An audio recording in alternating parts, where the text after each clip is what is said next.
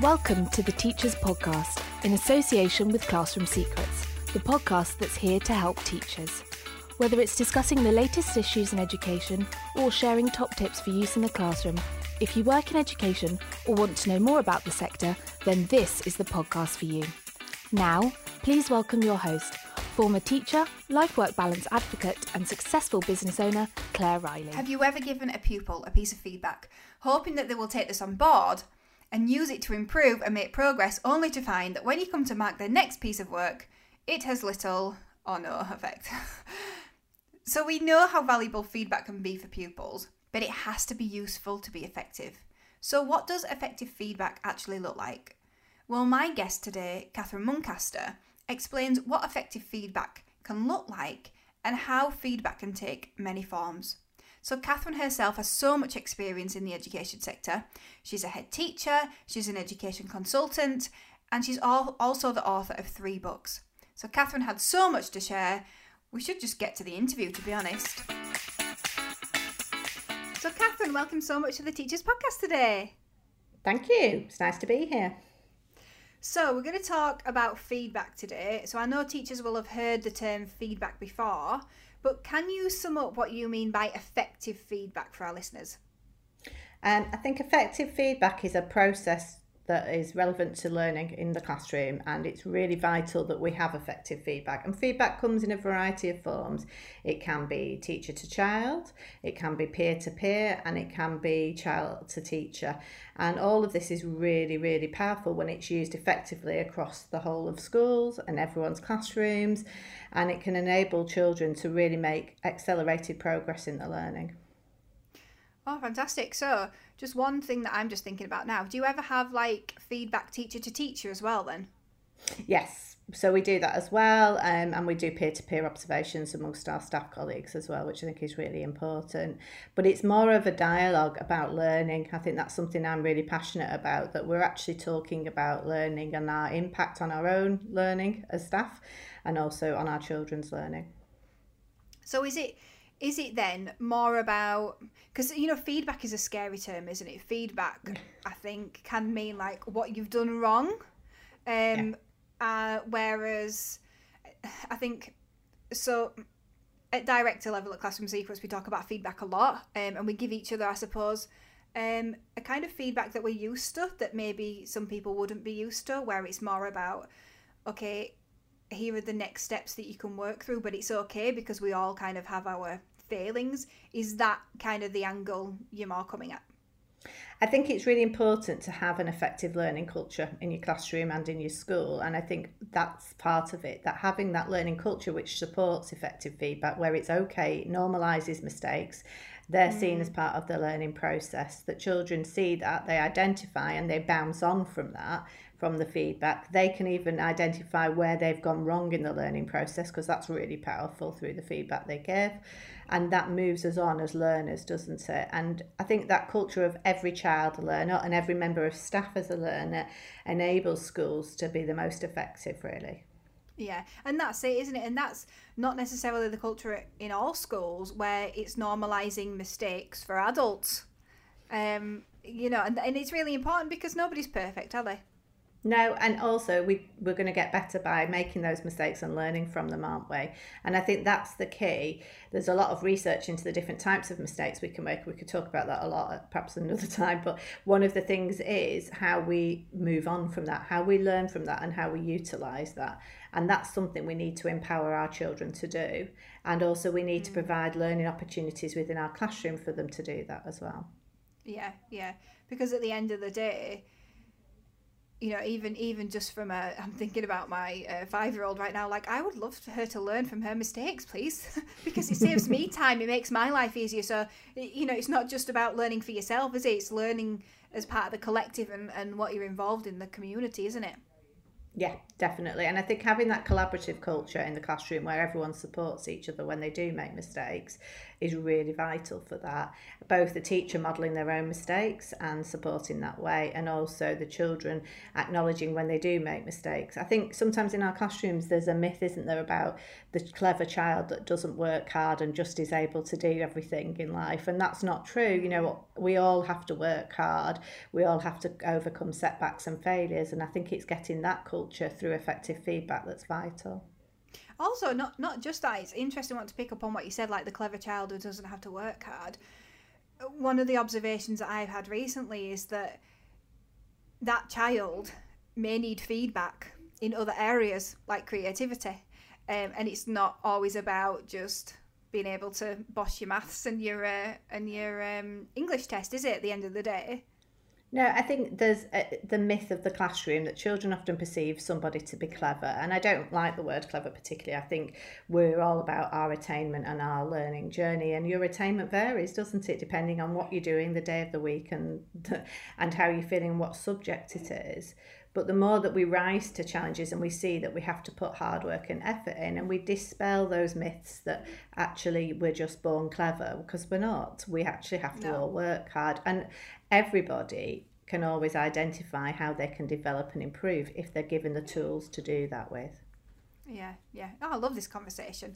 So why is then ensuring that feedback is effective so important in the classroom?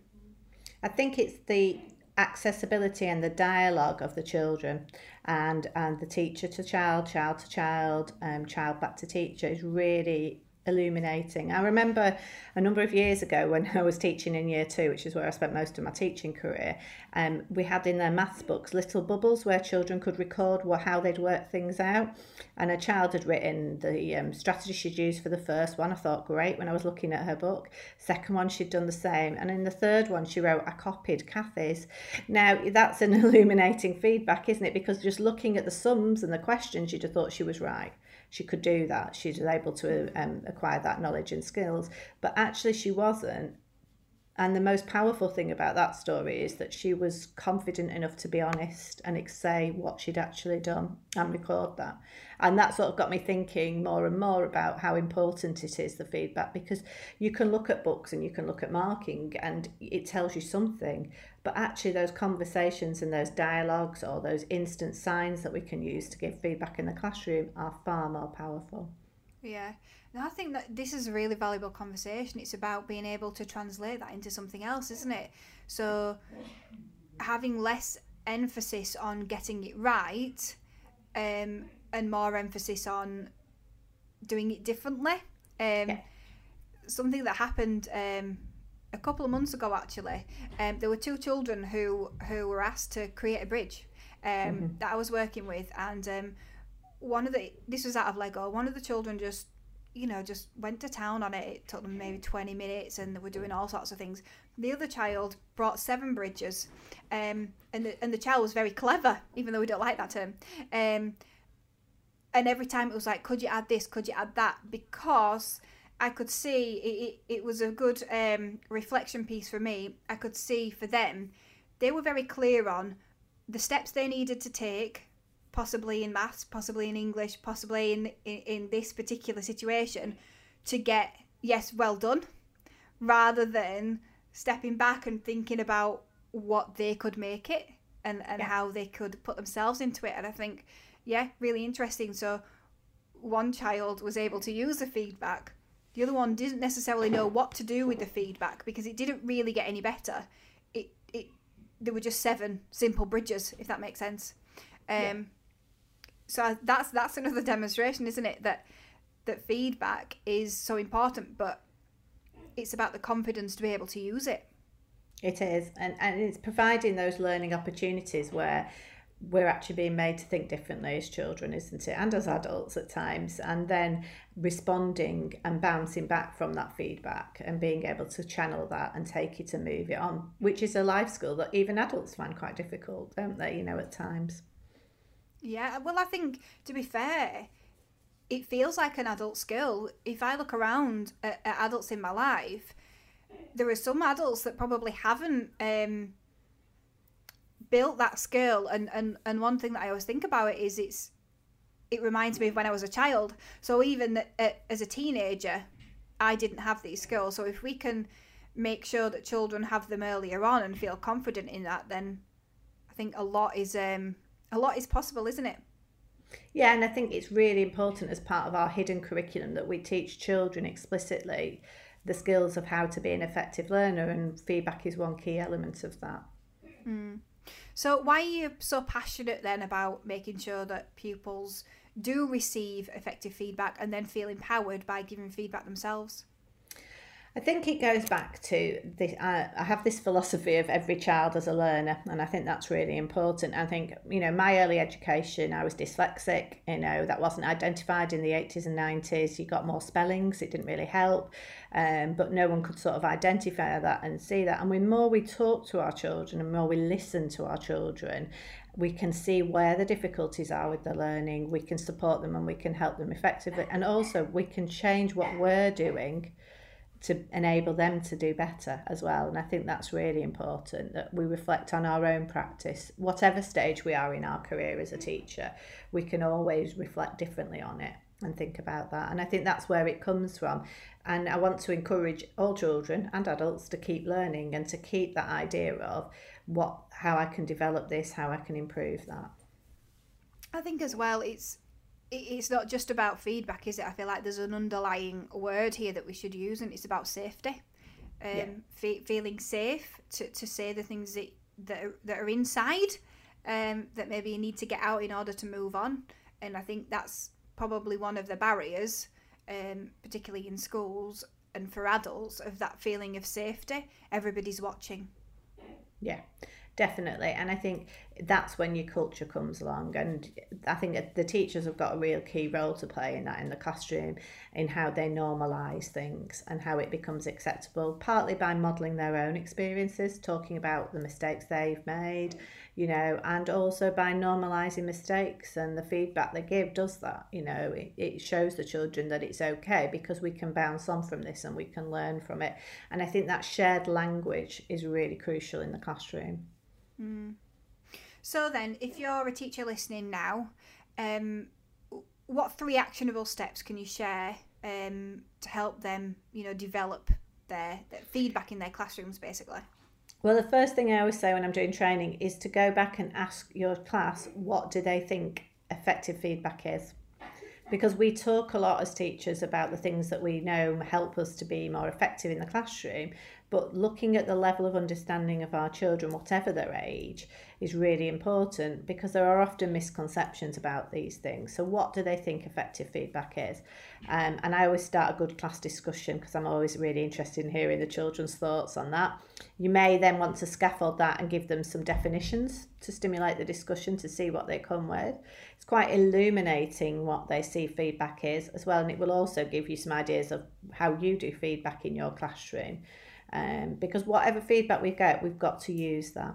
And I think that's really important. I think one of the things, especially we've been talking a lot as a staff team, but I was talking to some teachers in Wales about this recently, is one of the things we found following on from COVID is we really need high quality, effective feedback on learning starting points. Where are our children at? So there's a really nice thing. We use a traffic light in school, and you can use it from reception all the way up to year 6. So whatever your focus is, you can ask the children. So if it was with younger children, names of foods, or they could sort them into foods they recognise, which would be green. Amber would be unsure but thought they might know, and red would be ones they didn't know. And straight away, you've got very powerful assessment for learning from that feedback, and you can take that and modify your teaching. You can do the same for who understands what greater and more means in maths. You could do the same for facts about history, and so activities like that are really, really important at the moment. And then there's a very powerful question that I like to ask, and all the work I've written, we've always asked the children this, and it's, how did I help you learn in that lesson? And I think that's really, really powerful.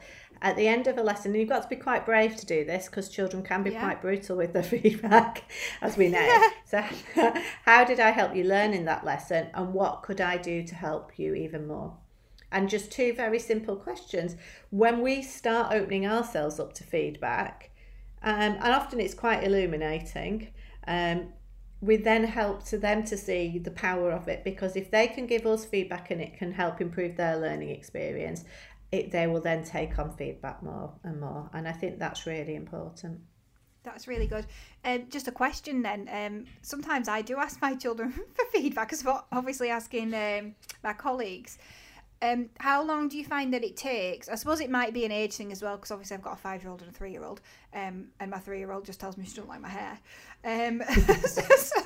But how long do you find it takes for them to really sort of grasp, not telling the truth, but sometimes I feel at the beginning they just say something because they don't know what to say. How long do you find it takes where they really understand what it is you're asking and say something valuable?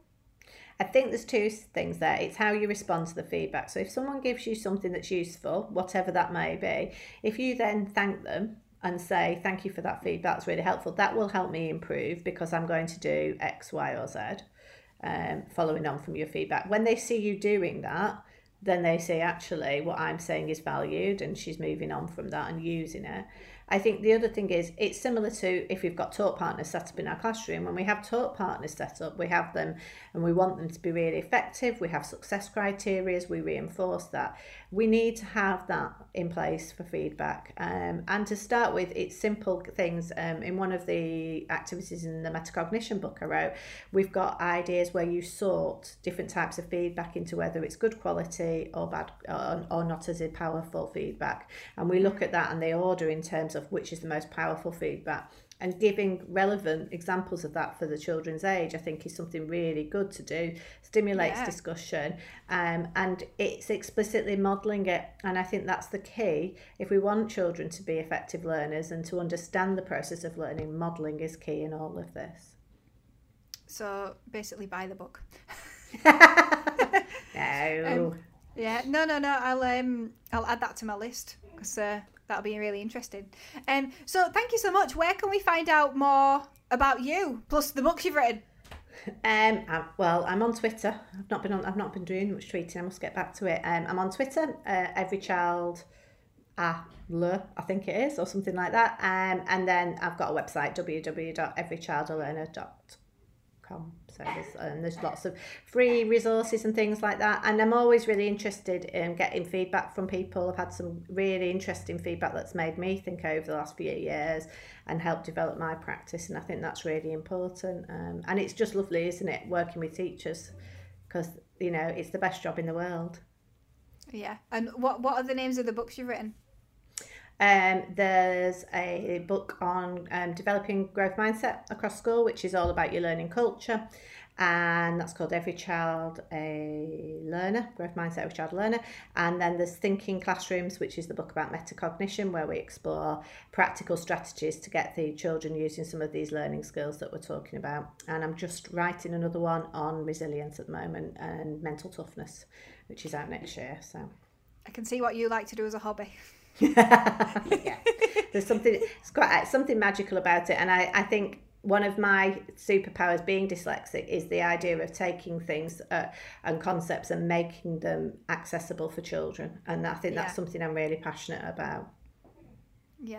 Oh, well, thank you so much. This has been such an insightful conversation, and I'm like, right, I need to go buy that book now. Thanks, Claire. It's been lovely talking to you too. Thank you. Thank you for listening. The Teachers Podcast is in association with Classroom Secrets, a provider of high quality and affordable teaching resources that children love and teachers trust. To find out more, visit classroomsecrets.co.uk.